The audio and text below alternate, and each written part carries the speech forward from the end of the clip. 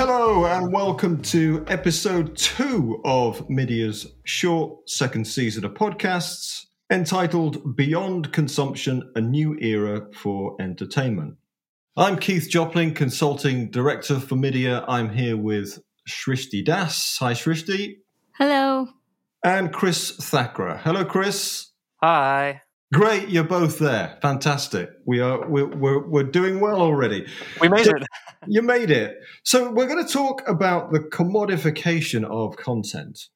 So the streaming economy has enabled the age of access, we know that, and perhaps the age of excess, whereby premium content, particularly music and television, is so much more available. Now, whether via an amazing value subscription, an ad-funded service, or a social platform, we can find just about anything up to a point. Not only that, but we can create just about anything, and many more creators do exactly that, whether it be 1,500 original shows that have been created so far on Netflix, one of the 65,000 tracks uploaded daily onto Spotify, or one of the 1 billion videos currently available on TikTok. We can consume and we can create.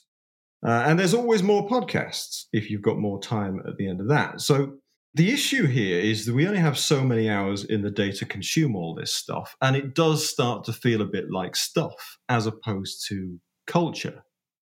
Is it all too much? What are the implications for creators, consumers, and the entertainment industries and platforms that bring them together? What are the opportunities for new content creators, new curation, and new distribution players and strategies? That's what we're going to be discussing. Now, I was going to start with the fact that, having said all that, we've got a finite amount of time and we can't invent time. Actually, when I stopped to think about it, 2020 and so far in 2021 has been completely unique because we have been handed more time by the pandemic. Now, that's come with a whole bunch of other problems and issues we'd rather not have. But we measured it in one of our earlier surveys that people have 12% more entertainment time on their hands during the pandemic. So I'll start with that just sort of bring a personal element into it. Shrishti, have you found you've had more time and what have you been doing with it? Definitely a lot more time, mostly because I live in India and I live in Mumbai, which is commute time for a kilometer could be anything from 20 minutes to an hour. And I've had all that time to myself. So I think before the pandemic, I would rewatch the same show or the same video and just listen to the same songs over and over again because I was so tired after a long day of work. But during the pandemic, I found myself looking for more new content. So I found like a lot of French pop that I really like now. And I found a platform called Mubi where they have curated art films, which has been one of the things I've been really interested in. And I found a whole new world on YouTube, which stemmed from the fact that I was watching a lot of cooking videos, and that just led to a bunch of other stylists and just a lot of other people on the just I realized that there's a new world and I don't have to keep watching Star Wars and Harry Potter and The Office over and over again. Okay, so you've done quite a lot, and a lot of it's been new stuff, which is great. And Mubi actually is really interesting because it's been around for many years. So we might come on to that in a bit. Chris, how about you? What have you done with all your extra entertainment and creation time? I think it's quite similar to Shrishti in some respects, in that my commute went away as well. And I was actually listening to a lot of new music on my commute. So for a while, that discovery of new music went away. But also my community in live music, open mics around here, that went away as well. And I think I dealt with that by practicing and playing more music and also creating a lot more too. And I think especially the state of plugins right now, because it's been a while since I've done anything remotely close to mixing. And when I started looking into what could be done by a lot of plugins like Isotope and like their Neutron platform, and it's just accelerated massively since when I last tried to mix, and it's just so much easier, so much more enjoyable. Like, it's a lot more fun to make music now if you're doing it by yourself. And so I think that's probably been one of the biggest changes. And then again with Shrishti, I've been actively seeking a lot more stuff, found a lot more new artists, some that I've become quite big fans of. Give a shout out to Nyana IZ and Katsuo, are two rappers who I just have just gone all in on. I just love them to bits. And I think it's given me, I'm not just looking at what's come out on sort of release radar on Spotify. Like, I've actually just gone out onto the wild west of the internet and started hunting for new music. Yeah, it's great. It is interesting. I mean, it's great to hear that you've been creating more. And I suppose, Shrishti, with cooking, you've been creating more as well. I'm still staring at my two guitars on the wall. I haven't taken them off the wall since the pandemic started. So I've got a long way to catch up. The first question I want to really pose to you guys, and then we'll have a chat through it, is I'm a lot older than you two. So if I start to dive into or fall into the trap of all modern life is rubbish, you can put me straight. But one of the things that has always, I think, stood the test of time is quality over quantity. We still talk about it now, right? Less is more. Where does that maxim even stand to mean anything in today's entertainment and content crammed world? Shrishti, what do you think? I mean, I definitely don't think less is more, because you started with all these amazing stats on how much content we have coming onto the multiple different content platforms that we already have. And for me personally, I think that there's been a lot of content.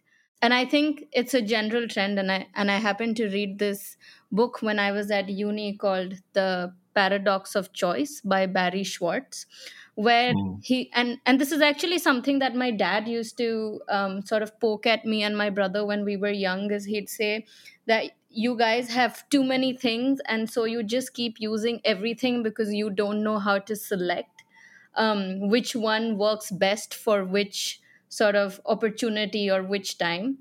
And I think that's true. I think when I go on Netflix, I'm so confused because it's just the universe of options out there for me. And sometimes I might go in thinking I want to watch a rom com, but then I'll see like a sci fi thing and be like, hey, that might be interesting. But then what? Then think about it and say, no, let me scroll down and find something else. And by the end of it, I'm just tired before I've even actually consumed any content. You know, that's just Netflix. And we have Disney Plus and we have Amazon and we have, I mean, in India, we have a bunch of local players. And it's just crazy to think that there's so much content coming on every single day. And I think Netflix has about 70 big budget movies coming out this year, which is also going to be catering to a different bunch of audiences. So it's a lot, but I think we really need to find a way to be able to navigate through it so it doesn't exhaust us before we've actually consumed real content. Yeah, you've raised a couple of points there, actually. I mean, first of all, the dead time, I call it, on Netflix, which is incredibly frustrating, trying to find something to watch, and then trading off other types of content. But I'll come on to both of those after putting the same question to Chris. Well, I think Shrishti is spot on about the navigation issue, because there's no doubt that there is just more and more content being made, more and more channels to be consuming it. And in theory, there is so much out there that there should be absolutely zero excuse for anyone to be consuming something that isn't relevant or enjoyable for them. Because with the volume, there should be something for everyone. And this is where the algorithms and curation come in to try and make sure that you get what you need, you get what you want. And I say trying because I think there are probably some that do it better than others. And I think that's why TikTok has risen so highly, especially among 16 to 24-year-olds who in the US, 2 years ago, there were only 2% of that demographic were using TikTok. And that's risen to 43% in 2 years. So that's a massive rise of what I've heard been described as an all killer, no filler kind of platform, where it condenses the quality and it gives you the best bits that you need, and it gives it to you at scale. So you're always getting just the good stuff. But on the flip side of that, you've got quality in the process and the experience, not necessarily the output. But there's no need to be too in depth with the creativity on TikTok. It is just like the duet function, for instance. It's creation, but it's also a form of entertainment within itself. And there's almost 2 trillion views of hashtag duet videos on TikTok, which is just a monstrous number. And it's just a call and response, almost like the beginning of like a multi-track creation, especially now that they're starting to stitch duets together. It's basically like multi-track, but on social media. And now you've got Snapchat and Instagram copying this process as well. And so there's that balance between, yes, we want quality, but what even is that? Is quality the actual content or the entertainment of engaging and the relationship with the content? Yeah, right. Okay, so we're in deep already, because you've then added a couple of points to what Shrishti's raised there. But I want to start with I want to do a bit of Netflix bashing, because I've got a schizophrenic relationship with Netflix personally. But everybody I talk to has this one issue with Netflix, and it multiplies if you're trying to watch anything cross-generational as a family. You find it's really hard for all of the original content and all the movies and stuff. It's really hard to find something decent to watch. It takes a long time. Why hasn't Netflix solved this?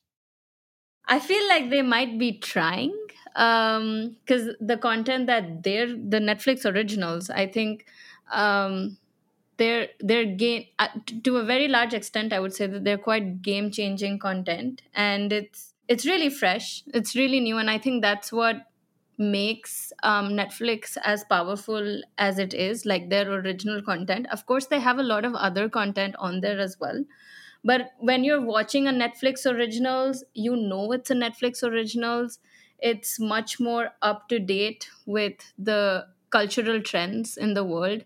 The sex education, which was, it's not something, you wouldn't be talking about sexual orientation or something as openly today as you would some time ago, and it's really refreshing. And there's Moxie, and there's a lot of other different content which is just culturally much better. You have rom-coms that don't have 2 white people in it. You have localized content like A Suitable Boy, which is an Indian book, has been created in such a way that it's quite appropriate for, to a very large extent, appropriate for, it touches upon the Indian culture, but in a way that's globally acceptable.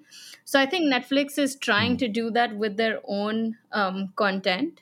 And I do find that it's much easier to navigate through Netflix originals compared to navigate Yeah, through all the other content. But yeah, it is for sure. It is for sure. But that dead time for me is still a problem to be solved. And I wonder about whether it's just the difference in content, because I sometimes think about what Netflix could learn from Spotify and what Spotify could learn from Netflix. And one of the things that Netflix doesn't do as well as Spotify is just get you consuming stuff that you want to consume from the second that you're on there. You've got this problem of having to try and find it. But it might be that that's just the way it is with video, because you're going to commit, you're going to commit half an hour, maybe an hour and a half. So it's a more careful choice in a way. And I do agree. I think they're very good, Netflix, reflecting culture, diversity. And I think, ironically, they're sort of trying to get people to discover their content through the equivalent of the water cooler moment. It's like word of mouth. But then there's so much stuff available that word of mouth doesn't quite work in the way that it used to, where we all converged around, a cultural moment. Chris, do you have the dead time problem on Netflix, or do you go straight to? Does it deliver straight to what you need? I think sometimes it does. I rarely am browsing Netflix for something to watch. It'll be, I've heard of something and I'll go straight to it. Or if I am on Netflix and it gets to a point where I think, oh, not quite sure what to watch, I'll just jump over to Amazon Prime and go through the exact same process and probably settle on there. And Yeah. there is that element of platform jumping which can only exist on SVOD. You would never do that with something like Spotify. Although having said that, there is a lot of music on YouTube that isn't available on Spotify or Apple Music because it's almost like lost content, from like city pop in Japan. There's a lot of stuff like across the world. There's a lot of like remix culture on YouTube as well that you're just not going to get on Spotify. So maybe in that sense, I would jump from Spotify to YouTube. But it's very different in SVOD where they've got a lot more exclusive content. I don't think I have the same patience as you, Shrishti, to browse all the way through down to the end. I know what I'm going for, and if it's not there, then I'll just jump over to somewhere else or just not watch Netflix. I Yeah. found myself giving up sometimes too, which I'd go from like a video streaming platform to like cooking food. So just completely away. But yeah, I feel you. Ah, well, that's interesting because, as Reed Hastings says, his competition isn't Amazon or YouTube; it is a glass of wine. So, in your case, Rishti, you would actually bounce off Netflix, go get a glass of wine, and cook some food. So that's a message to Reed. I think they've got to work at it. But I think, to be fair, that sort of cultural somebody at Netflix is doing a great job of, as we've said, of reflecting culture, diverse audiences, and at least creating the content that was there before, that wasn't there before, rather, for those audiences. And they've had a lot of success with that. And Moxie's a great example. I think some of the local content, like surfacing programs like Lupin, which is a thriller made in France. I am watching Diesel at the moment, which is just amazing. And I never thought I would be watching a program about Orthodox Jews in Tel Aviv, but there you go. It's absolutely gripping. So I want to just come back to one of the things your dad mentioned, actually, Trishti, which is, you don't know how to select. I think one of the things I've found that I've done is traded off entire content types. Principally, I'm a music person. I like my films and TV as well, but I like books, but I've had to kind of park books. And that's actually the one thing I've been able to bring back into my life with the extra time of the pandemic. Do you think that's a thing? Have you found yourselves, or have we seen in the trends, people kind of focusing or narrowing down the paradox of choice by just saying, you know what, I'd love to get into gaming, but I don't have the time, or I love to get into sport, but I don't have the time, and focusing on one content type. Do you think that's the thing? Yeah, I feel like gaming's definitely been the talk of the pandemic. I just have so many friends who bought PlayStations over the pandemic, which is ridiculous, and the price Mm. dropped quite a bit. Games started to get cheaper. I think they were giving out a couple of free games. For me personally, I've just been waiting to get my hands on a PS5. I'm not a gamer. I've never been one. But I'm like, why not? Might as well give it a try now because I don't know once the pandemic's over. Don't know when that is, but will I have the time again? So it's nice to Mm. experience something new. I also we got Audible subscriptions free for a bit, and I feel like I can't read a book anymore as much as at least as much as I used to. So the audiobooks were really fun. It was an interesting way to listen to things and also like look at my phone, but also like actively listen. So that was I think that was definitely something that I personally did, and I saw a couple of people around. But I think gaming was definitely one. Sports went off for a while, so I think that might have not worked too well in the favor of sports. But Yeah, well, I think sport has been a bit of a net loser, but I don't want to. I think people have been watching sport. I know that, and some people have been watching more. But it feels like everybody's been a net gainer because there's been more podcasts. I think there's been slightly more music. There's certainly been an uptick in Netflix, gaming as well, audio books as well, and even like competitive reading. So I want to ask this question. I want to maybe throw this onto the creation side, and I'll start with you, Chris, because you are a creator. You've used the pandemic to create music. So with all of the massive increase in content that we've seen across every single form of entertainment, this is bad for creators in a sense, isn't it? Because it's just ultra competitive. How do you find an audience? To be honest, I don't think having an audience is the point anymore. Not for me, anyways. I don't make music with the aim of it being like, oh, I've got to be building an audience and I've got to trying to treat it as a career, because it's a lot of effort. I've been there before and I've given it a go. And when you realize, you've got to have so much respect for artists, and especially independent artists, for the grind that it takes to really start even just building any kind of audience with releasing music. And so, it's tough, but I'm not going to let that stop me from creating, especially now that creating's easier than ever. It wasn't necessarily the pandemic happened and I had this time and I started creating. I think especially when it really took off for me has probably been the past couple of months, because that was when the NFL ended, from August until the first week of February. My Sunday night was always American football, and every Thursday that would be it. And I would be following all of the news and punditry on the side as well. And it just really kind of took over my brain. And when that kind of ended, it was almost like, oh, what do I do with that time now? And that's when I thought, well, I've been playing piano a lot just to wind down, just to relax my mind, because it's been much needed this past year.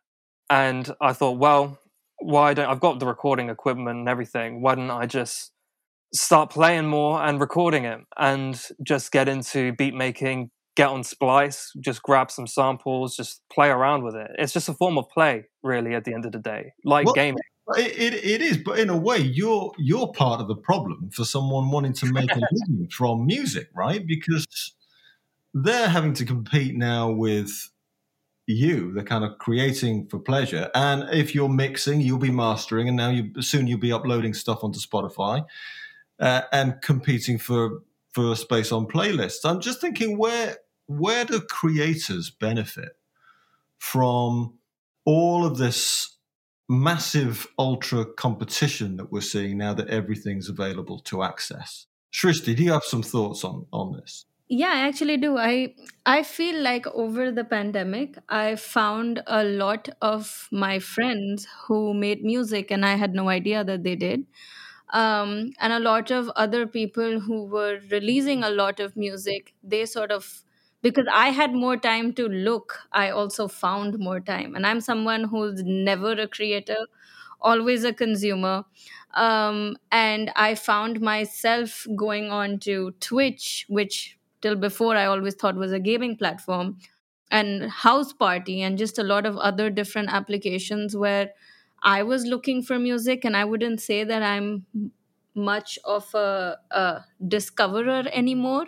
So it was really nice just to see that there are so many new people, and some of them clicked, some of them clicked with somebody else. And I just feel like it's just the time for creators to create and be their authentic selves and just share it with everyone through their social platforms, at least now while the pandemic is still on, because people are looking for content even if they don't know that they are. And that's I think this is a hopeful time for them to just find people who find them organically without any marketing campaign or someone else pushing their music or any of that, because the world just has enough people to like you'll find an audience somewhere, and it's just about sort of putting your content out and just finding those people.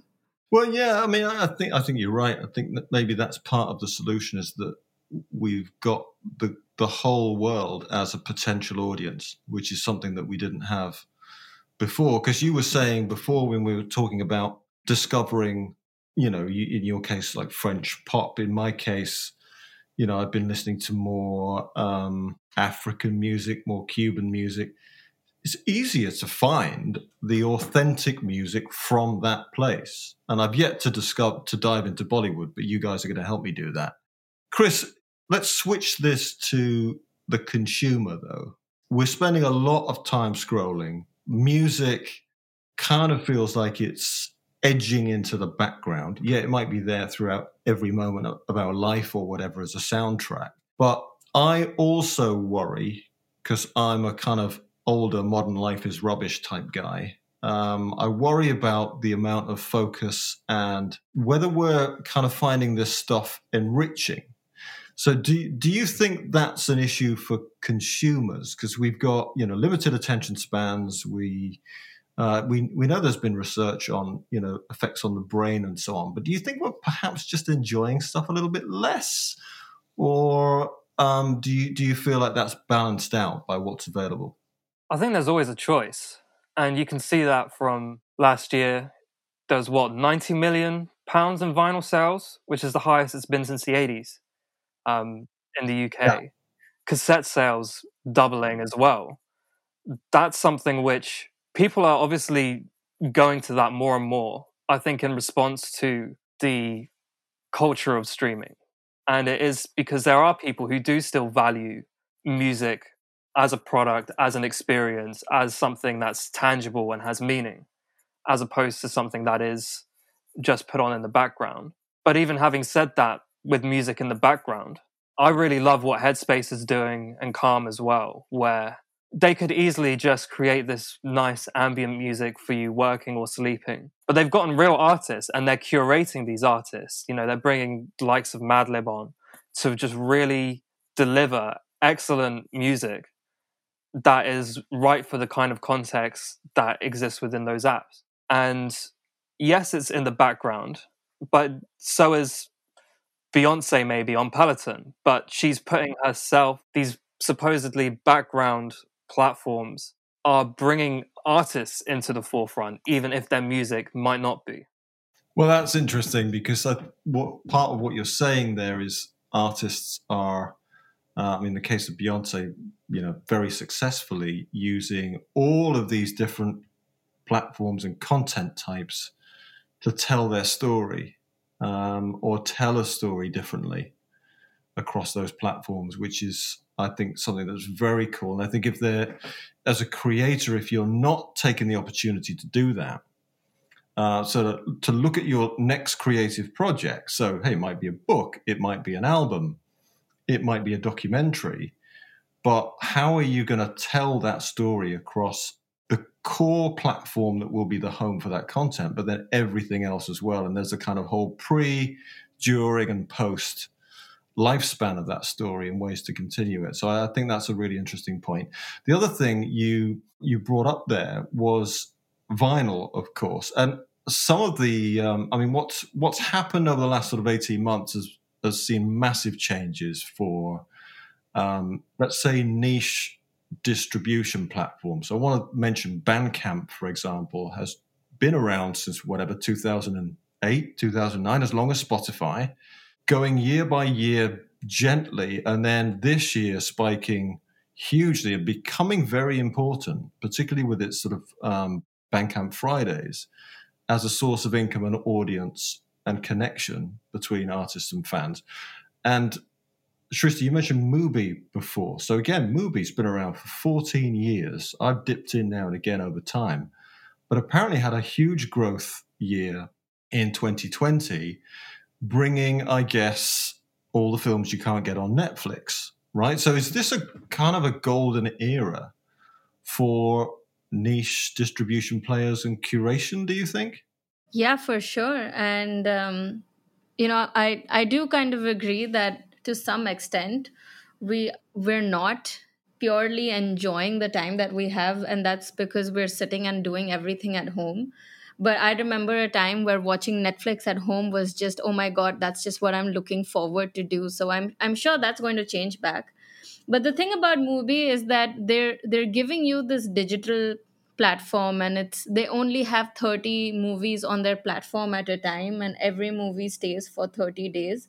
So you also have the fear of missing out because you might not find this content anywhere else, which I think is really cool. The Indian version has some really old, amazing Bollywood movies, which I just wouldn't find anywhere, really artistic movies. So, really, always looking forward to that. In fact, last month they celebrated old Indian Bollywood women, and I'm a feminist. So, for me, that was just, we don't give enough credit to our female actors so much. So I think sort of on the same line of Netflix giving the cultural importance to it, and there's just movies from all over the world, subtitles. But the cool thing about it as well is they have a movie go, which is every month they give you a free ticket to watch a movie in a movie theater that they've curated. Of course, in the pandemic, that might not have worked too well, but I'm sure as soon as lockdowns are lifted again, people are definitely going to go to movie theaters. So it gives you the experience of one, watching quality content that you like at home, but also the experience of watching these movies in a theater, which is how we've always grown up watching them. So I think it's the experience that we create is equally important, and that's not just curation, but also just the surrounding environment around which we're watching the movie or even listening to music.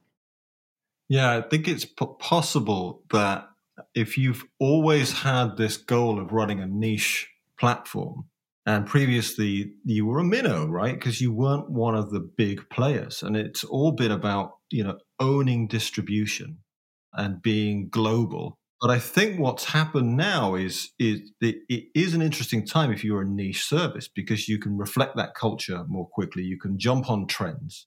You can go a little bit counterculture, or be an antidote to that kind of algorithm world. And I think that's creating a lot of opportunities. I mean, Chris, do you feel that as well, or do you think that this is something that's going to revert? I mean, and a second part of that question, which we'll come on to, and just finish this particular episode with the discussion about what happens when we go back to what we used to call real life. But first of all, just on niches, Chris. Yeah, I agree because I think I've seen a lot more niche, even just streaming services. Like you've got Quest from Quincy Jones that has been getting a lot of press recently. You've got Qobuz for classical and jazz music as well. I think it's mostly been in that kind of space, but I see no reason why it shouldn't emerge in more rock orientated spaces, more whether it's to do with your personal identity, whether that's by your sexuality or your gender or your race. I know there could be some tricky ground there, but we saw it happen with Parler, like as a social media platform in the States. I think it's people are beginning to see that a lot of these platforms are pushing they have to push something as their kind of mainstream like agenda. For instance, like there was that point where Drake was just everywhere on Spotify. Yeah, and it backfired, right?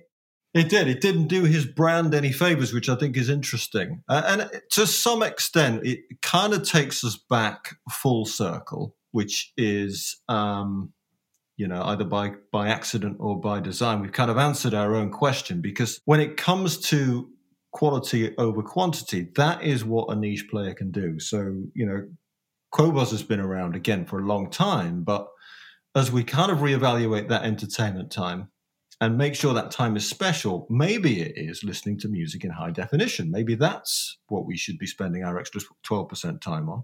Or with Mubi, watching films that are more art house and less, obviously commercial. They're certainly not, your kind of usual blockbuster franchise. And even Sonos, I got a Sonos only this year. It's been around for ages. They've launched a high definition radio service. So it's interesting that there's still room if you work those niches. But like my last question here, because we could talk about this probably for the next 4 hours, but people would not have time to listen to that. When we go back to in real life, what is going to happen? Because everybody's desperate to get back. They want to travel. They want to go to gigs. They're going to go to cinema, theatre, and all of that. And probably they're going to have to commute back to work. So are we just going to explode because we just don't have enough time to fit in all the content that we've been consuming during the pandemic. Shrishti, what do you think? I mean, I know I'm going to go to every single gig I can get my hands on, every single sporting event, that even for sports that I don't watch at all. But that's going to get tiring very soon. And I don't think we're all going to have the same working hours like we used to. So life in itself is going to be very different from what it was before. We're never going to go back to the same normal.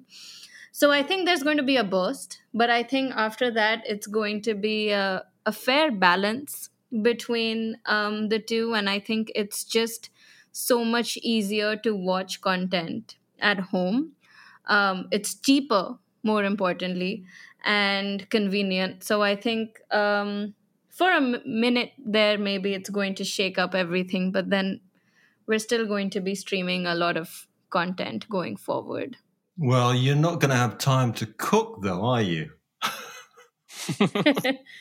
No, I'm sure I'm going to find. I mean, there's some things that you're going to do irrespective of anything. That's because you're just passionate about them so much. And I've really upped my cooking game in the last 1 year. So now I can, what would take me 3 hours will now take me 1 hour. So I'm sure I can take that. All right, Chris, when real life comes back on stream, what are you going to trade what are you going to trade off? Oh, geez. Hopefully not going back to commuting. I wouldn't want to trade off anything. I'm quite stubborn, to be honest, with that. And I think I'll be able to, even if I am commuting, I'll find a way to make music on a train or on a coach. I'll find a way to keep discovering music more efficiently. And I guess that is the biggest learning from the pandemic, is that, especially with creation, you can go through the cycle of starting something and finishing something much quicker, and you can accelerate that cycle with much more available knowledge now, more quickly than ever before. And I feel like a lot of content that I've been consuming has been getting shorter. I won't finish a film more often than not, or I'll just be watching a YouTube video, and that'll be about 10 minutes long, for instance. And so I don't think I'll compromise the spread or diversity of what I'm consuming, but maybe just the duration and length of time spent on it will probably be where the trade-off happens. Interesting. So I feel like we've almost come up with some ideas and solutions in this one conversation here, that if you're a platform or a service, then this is the time to kind of reflect culture, embrace diversity, and get that content out there in a way that hasn't reached people before, and you'll find an audience that way. If you're a creator, you've got endless options to tell stories, but if you're structured and creative about it, then your story will get through. I don't feel like we found the solution to consumers, actually. So, but maybe that's an idea for me. I've always been a kind of walking recommendation engine. So maybe I'm going to up the ante on that and just offer my services as a kind of content troubleshooter to take these stressed out people who haven't got enough time to consume all the content they want and just give them some quality advice. I don't know. We'll see. It can be the new consulting service at Media. Yeah, I feel like it might not kind of, generate the fees that I'd like, but we'll see. Maybe I'll do it on behalf of expensive celebrities and business people around the world. We'll see. But anyway, I hope that you've enjoyed listening to Commoditization of Culture, and that episode 3 will take this debate on further and solve more issues in the entertainment industries that we cover. Shrishti and Chris, thanks very much, and we'll see each other on a future podcast, I hope.